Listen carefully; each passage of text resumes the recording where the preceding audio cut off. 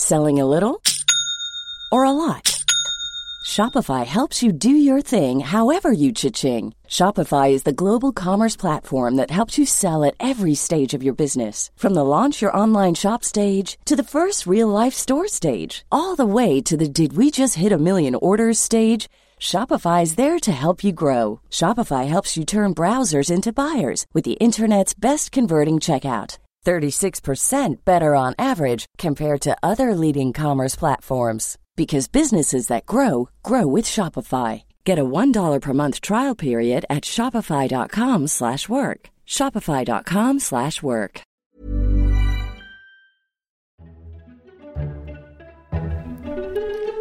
Welcome to FT Politics, a weekly discussion on what's happening in Westminster from the Financial Times. I'm Sebastian Payne. In this episode, we'll be discussing the unprecedented Huawei leak from the National Security Council and the inquiry that is now underway.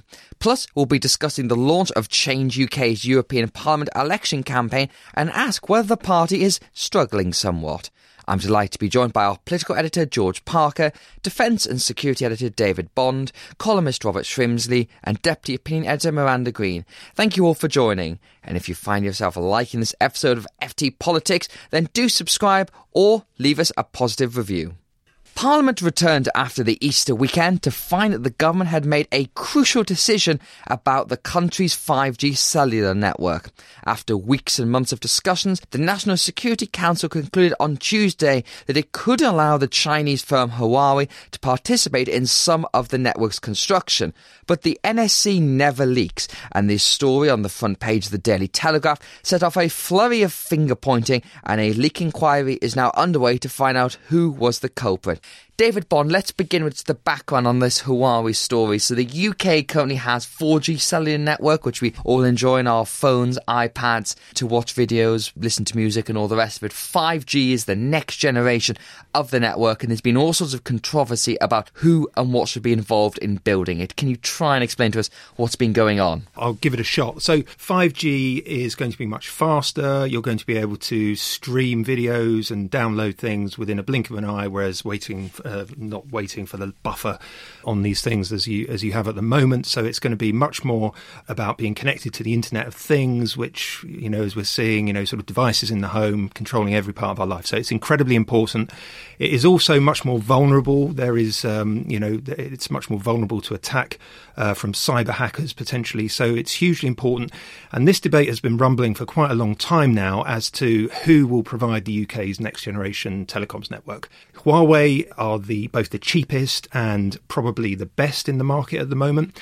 But the US are very concerned about giving a Chinese company with deep roots in the Chinese state access to some of the more sensitive parts of the network. So this debate has been going on for a long time.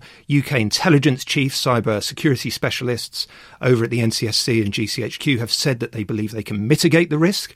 They have communicated that to the government. They've produced a report on it. And as you say, the National Security Council finally decided this week that in principle they will give access to Huawei for the more sort of non-sensitive parts of the network. So this also feeds into Britain's relationship with its intelligence allies, the so-called Five Eyes network. A lot of those countries have made the opposite decision to Britain, that America, as you mentioned, Australia and New Zealand have been far more sceptical about Huawei. From the people you've spoken to in the security intelligence community, why did the UK make a different decision? Well, the key thing here is about the UK's relationship with the US and the US belief that they will not countenance Huawei in their 5G networks. I spoke this week to Rob Joyce, who is the National Security Agency's cyber security advisor, and they are very clear they are not going to hand what he described as a loaded gun to China. So they have always been emphatically against the idea of having them in the network in any way. What's different for the UK is two things. One, they really genuinely believe that they've worked with Huawei for a long time. They've been over here in our systems for like 10, 15 years. They have a system for monitoring that. They have an evaluation centre which tests the kit and the software.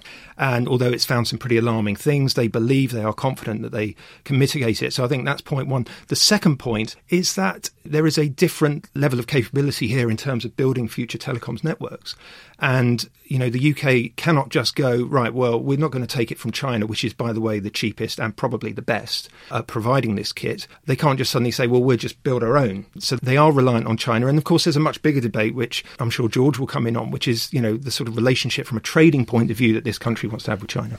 Yes, that's a very good tee in there. George Parker, of course, this is about security and intelligence, but it's also about the UK's relationship with China. And we've gone through so many iterations of this, that under David Cameron and George Osborne, there was the golden handshake, the era of kowtowing to China, where it was basically, we'll go along with anything, just give us the cash, give us the trade, give us the investment, and everyone will be happy. Theresa May comes into government and takes a more sceptical view, and the most infamous point of that was the Hinkley Point power station, which again is built with Chinese technology and Chinese backing, and the government almost cancelled that. It put a pause on it and then went ahead with it anyway. And the Huawei decision feeds into that. Does the UK want to work with China and buy its kit and, work closely with it, or does it not want to? Yeah, I mean, you're going to go précis there with the ups and downs of this relationship. And, you left out the thing at the start of the Cameron era where Cameron met the Dalai Lama, and that put the British relationship with China into a deep freeze for a number of years. And I was on a trip with George Osborne to China where it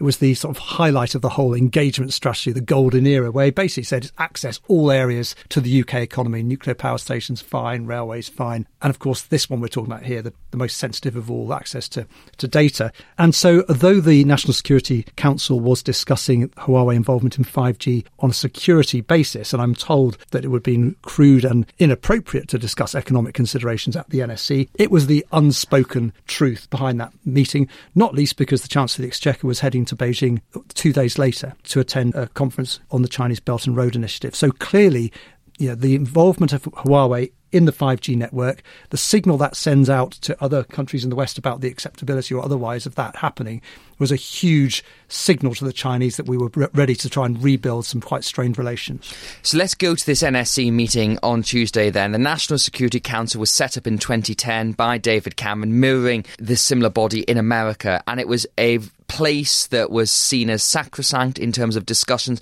of very high-level security topics. It's ministers, heads of the intelligence services and civil servants who sit in this body. They had this meeting on Tuesday where, as David said, the intelligence was put forward from the community saying, this is a manageable risk, we should do this. There was probably unspoken things there about trade and economic, and the government went ahead with it. And then, amazingly, on Wednesday morning, it was emblazoned on the front page of the Daily Telegraph without an official announcement, and nobody had been told, that allies hadn't been told, Parliament hadn't been told, the government had made an announcement, and some ministers, in fact, say that the final decision has still not finally been made on this.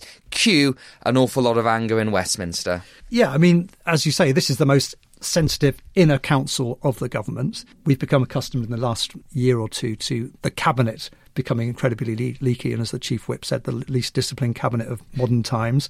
But this is a different level. The idea of information leaking from this body where highly classified material is discussed was seen as out of the ordinary, something which had to be stamped on very hard. And Sir Mark Sedwill, who's the Cabinet Secretary, top civil servant in the land, but also doubles up as the National Security Advisor, hit the roof, was absolutely furious. And a day later, he announced he was going to conduct a formal leak inquiry. Now, who is to blame for this? It started sort of this great whodunit sort of game in Westminster. And it was within a matter of hours that people in Number 10 were pointing the finger at ministers who might have ambitions to succeed Theresa May as Prime Minister. Were they putting this into the public domain as a way of showing that they were security hawks, people prepared to stand up against China, against a weak, vacillating, equivocal Prime Minister Theresa May? That was the way the story was presented in the Daily Telegraph.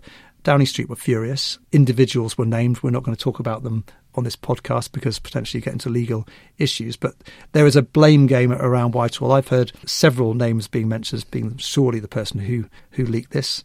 Some ministers suggesting maybe it came from the civil service, which I think is extremely unlikely in this situation. And David, how damaging was the leak, though? Because if this decision was made, it was ultimately going to be announced at some point anyway. And so it's not confidential in that it was always going to come out there. So does it really matter?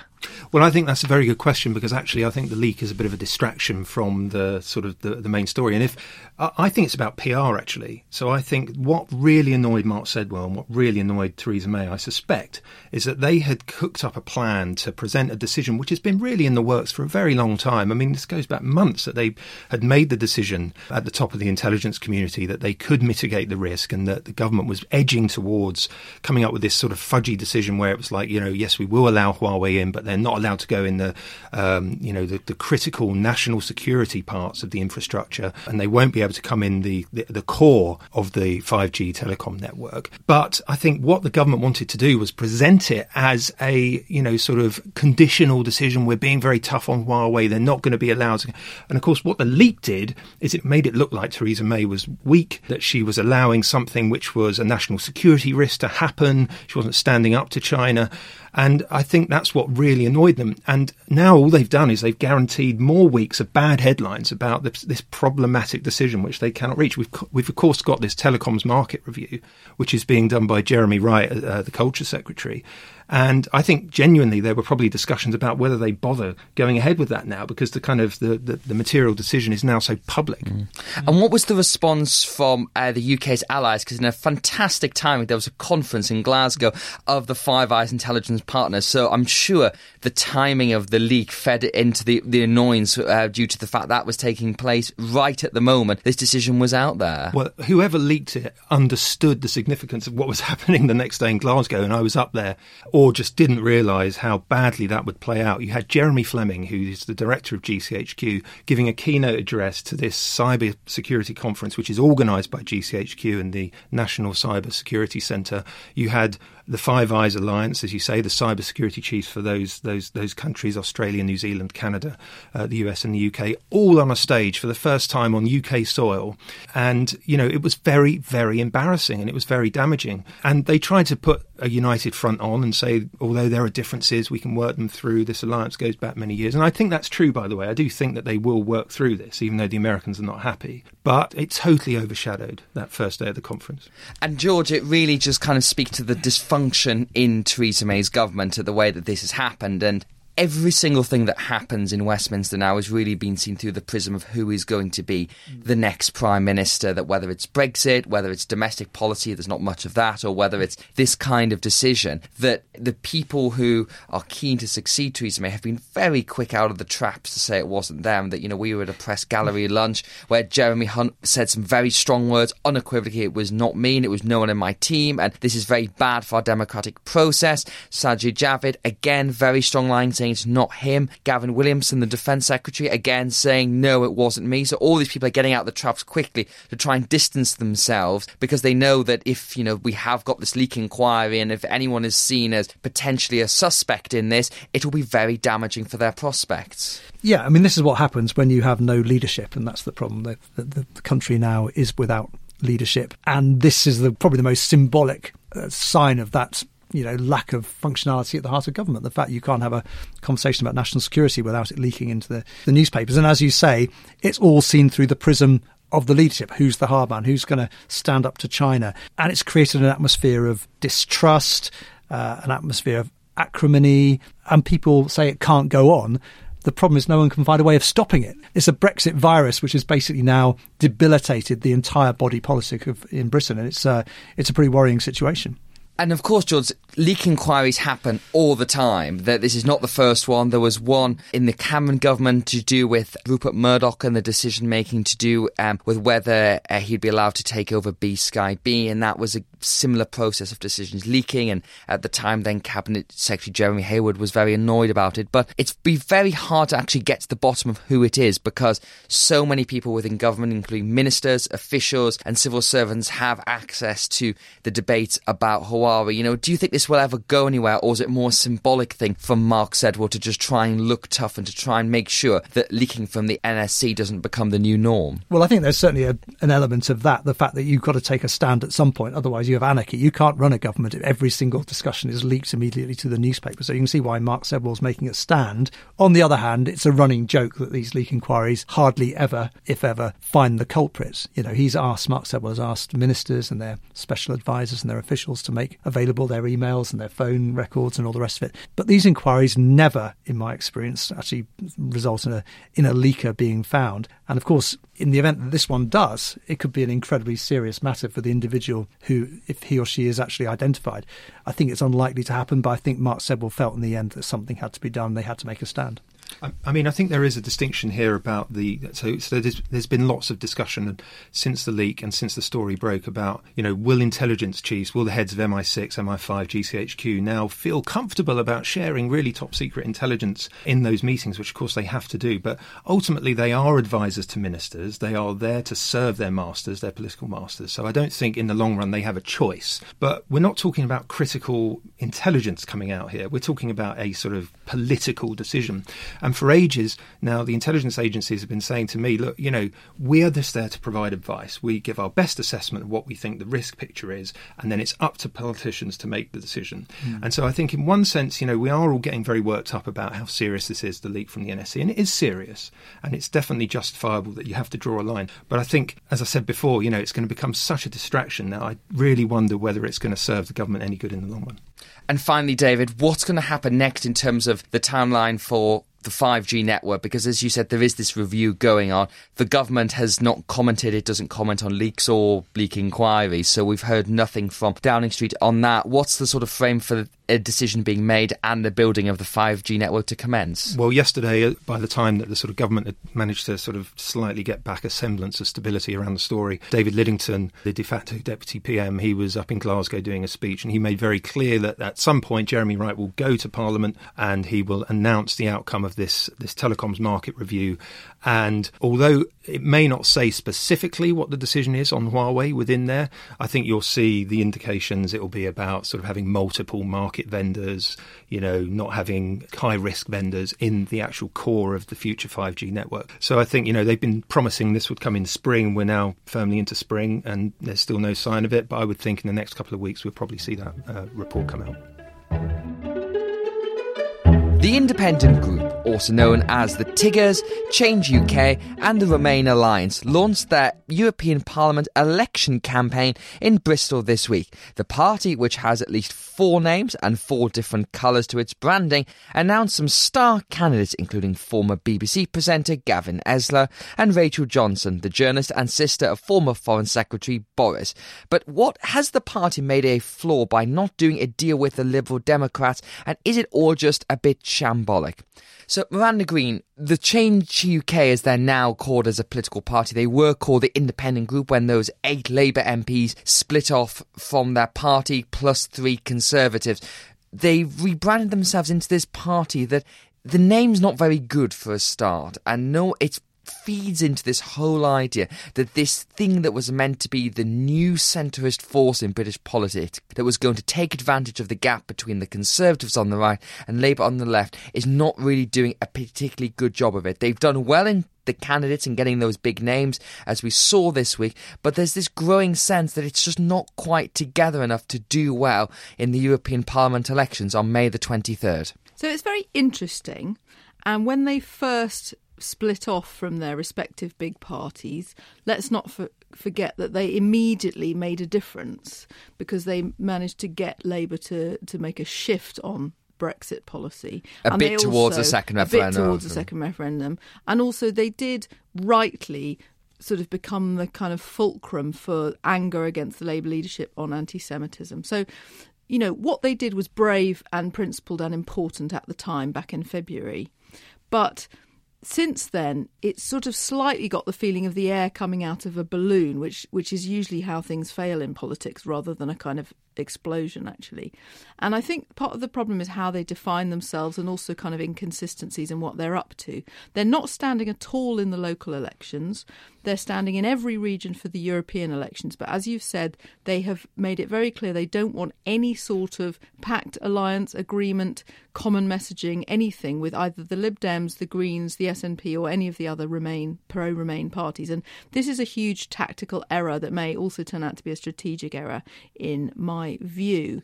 I think part of it is because they don't really see the little parties, of which they are one now, can only sort of get a few percent each, which doesn't add up to very much when you're wanting to become a counterbalance to Nigel Farage, who's, reigns supreme at the moment. Also, I think personally that they've got a psychological problem. The MPs inside Change UK come from either the Tory party or the Labour Party. They are used to big party politics. When you're a small party, you're in a completely different ball game, and you have to be much cleverer, and you also have to realise that you're sort of at the mercy of larger forces. You can't make the political weather. So I think they think they're the earthquake, but actually they're a tremor in the various upheavals that are going on in politics, and it's causing them to make the wrong decisions. I think, Robert Shrimsley, one thing that struck me, if you compare Change UK to the Brexit Party, the Brexit Party has got a very simple, clear message, which is just get us out of the EU. It hasn't gone into any details about policies or what it stands for. It is simply about this one clear thing. It obviously brushes over a lot of the complications of Brexit, but to the electorate, it's quite straightforward, and they're using the same language as Change UK of we're going to do things differently, change politics, it's that kind of thing. But whereas the Brexit Party's putting Brexit first and Change second, Change UK have got it the other way around, and they're sort of trying to put the cart before the horse in this thing, and if they're not too careful, they could end up with no MEPs, and that would kill the party stone dead, you would think. Yeah, I think they've got some serious problems. The fundamental one, I think, for Change UK is that they're playing two different games at the same time. On the one hand, they're fighting against Brexit and specifically for a referendum. On the other hand, they're also trying to use these elections to establish themselves as a force in British politics, as a party to be reckoned with and to get their brand up, which would be fine if they had lots of other policies. But the thing is, they are actually at the moment a single-issue party, which is the European Union and the referendum. So they're trying to have it both ways and in great danger of having it neither way. And if you look at the opinion polling, it's very clear what the dangers are for them. The FT does a poll of polls and aggregates these things, and we reckon at the moment that the Lib Dems and Change UK between them are probably good for about 15.5% share of the vote. And at the moment that would equate to something like 10 seats in the European election, 6 for the Lib Dems and 4 for Change UK. So that puts them on 10. The Brexit Party is on 12 seats, the Conservatives currently on 14, and Labour way ahead on 22, as things stand. But if they had been able to get into an alliance, a single-issue alliance, fighting about Remain and referendum, their polling would probably be up, the Greens would be in there too. That would already put them over 20%. And they'd be in a serious shot of coming at least second, finishing ahead of the Brexit Party, and also putting the Labour Party really on the spot, because they're saying we're the Remain party. The Labour Party is trying still to be both the Remain and the Leave Party, and I think the Labour Party would see its vote share falling in many areas. So instead of playing for maximum political advantage globally and strategically, they've gone for a tactical approach to try and establish their own brand. And thus far, you have to say it looks like a mistake. I think that's completely right. And also, of course, if they had done what not just we ourselves at the FT, but also several other newspapers, it has to be said, have been asking them to do in actually forming a sort of popular Remain front, as it were, it would have quite comfortably for them obscured some of their other structural problems. That, Robert, you've described the fact that they haven't really got that much to say on any other topic other than Brexit at the moment. But also, I think they've got a much deeper problem, which is that they started as a split away from the Labour Party, which has gone dramatically to the left under Jeremy Corbyn. That is a kind of coherent project of itself. Then by taking in a sort of handful of disgruntled Remainy Tories, admittedly 2 of them you could argue aren't really conservative because they were selected by open primaries in their areas, and actually their views are very sort of centrist anyway. But at least one of them is Anna Soubry I would describe as a proper conservative, even though she's very pro-EU. That's actually quite a problem for them. I've actually spoken to several people who are that sort of disgruntled former Labour moderate voter, and they are now very confused as to what Change UK is. Is it the reasonable alternative Labour Party, or is it something else that has Tories in it? And actually, I think that as we go forward will become more of a problem for them. Obviously, they've got Stephen Dorrell, former Conservative Secretary of State for Health, now standing as an MEP. It can start to look a bit incoherent, and trying to do well in the Euro elections in alliance with these other smaller parties would actually have helped them establish themselves in a way that would have got them past those other difficulties. So just to give them a slight bit of room here on the issue of doing an electoral pact, that it would have actually been quite practically difficult given the timings here, because we didn't know these European elections were going to happen until a couple of weeks ago. They still might not, but we sort of take it the assumption that they are. And the party has said that to put a joint list together to the Electoral Commission in this time would have been very difficult. The other alternative they could have done is say to the Liberal Democrats, Miranda, they could have said, we won't stand in the southwest, say, where the Lib Dems traditionally poll well, and in return you won't stand here. So in each region you could have had a clear run for a Remain party and produced all of that. The Tigs decided not to do that, and their reason for that was they claim to not know how well they poll in different regions, but that doesn't strike me as accurate, because I'm sure they've done opinion poll and they will know that their support is stronger in some places rather than others. And you get this general sense that really they just didn't want to do a deal and decided to go for it on their own. Well, that's right. And also this week there was a rather sort of unintentionally hilarious leaked internal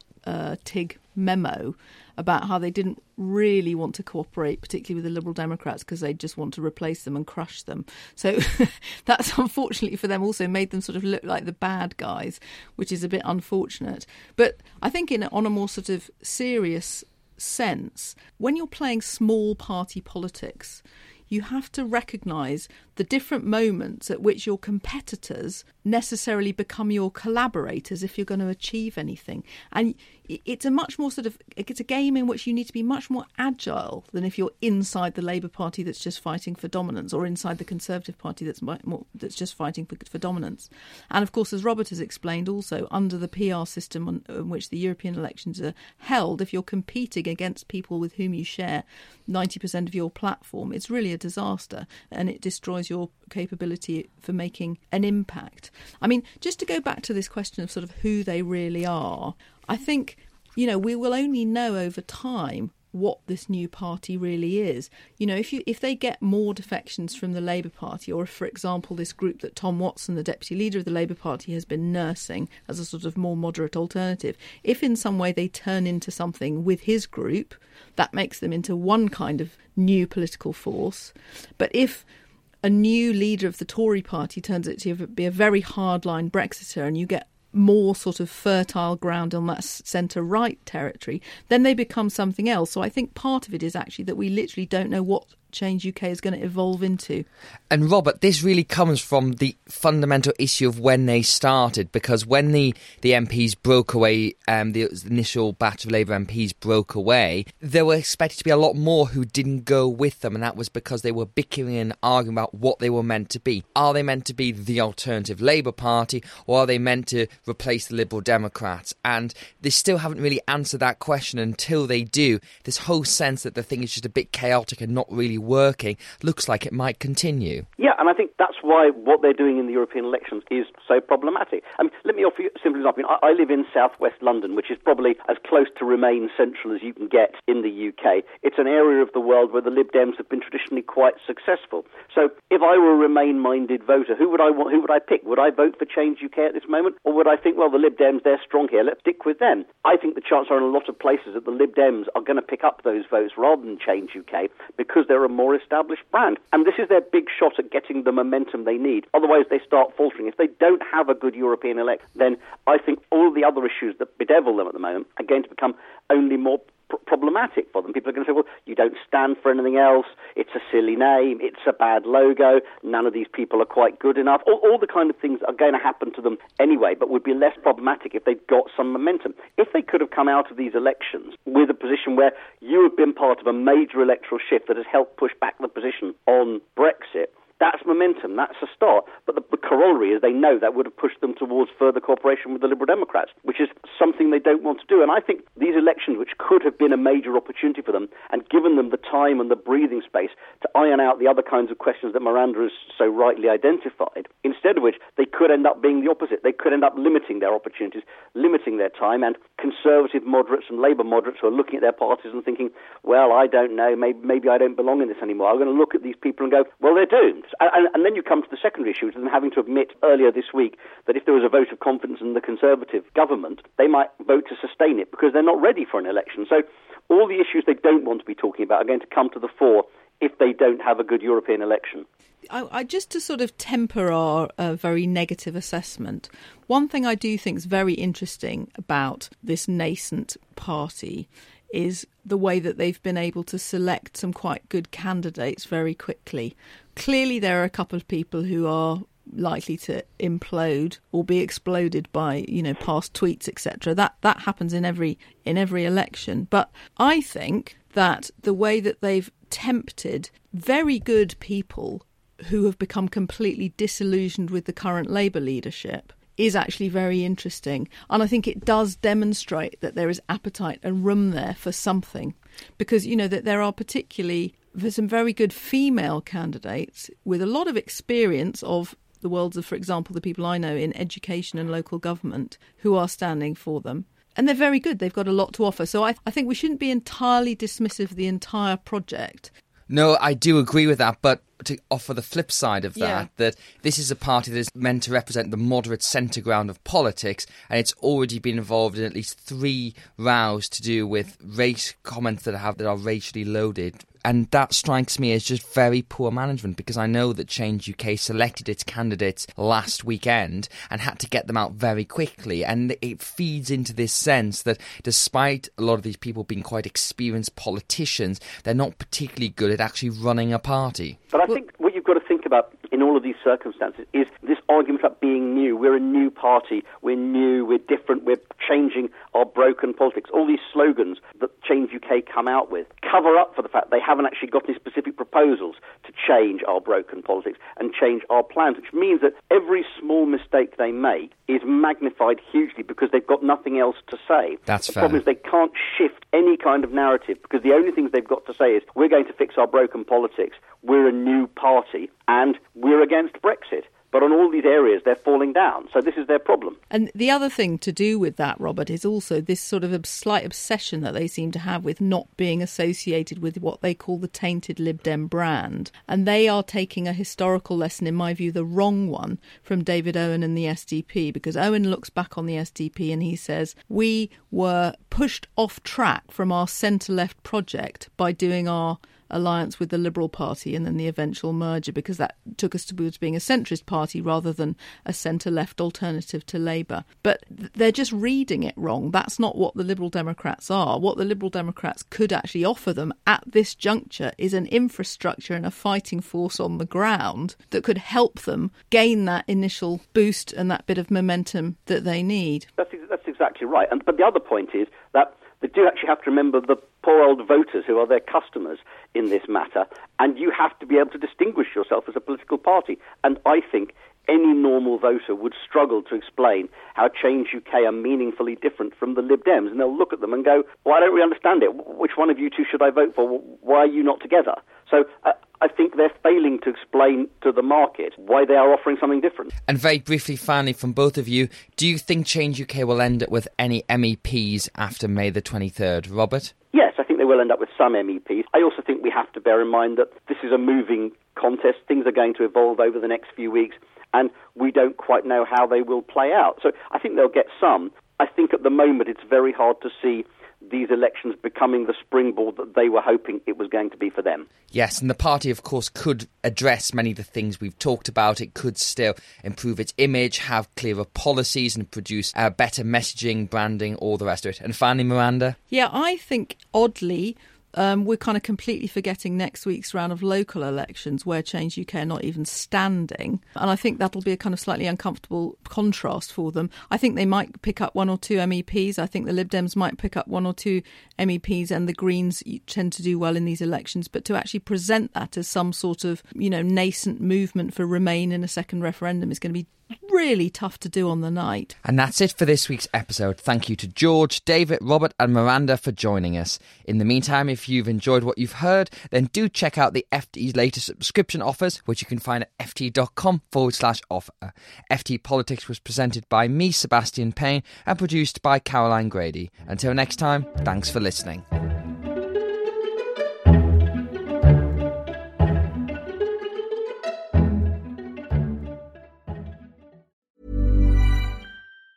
Planning for your next trip? Elevate your travel style with Quince. Quince has all the jet-setting essentials you'll want for your next getaway, like European linen, premium luggage options, buttery soft Italian leather bags, and so much more. And it's all priced at 50 to 80% less than similar brands. Plus, Quince only works with factories that use safe and ethical manufacturing practices. Pack your bags with high-quality essentials you'll be wearing for vacations to come with Quince. Go to quince.com/trip for free shipping and 365-day returns.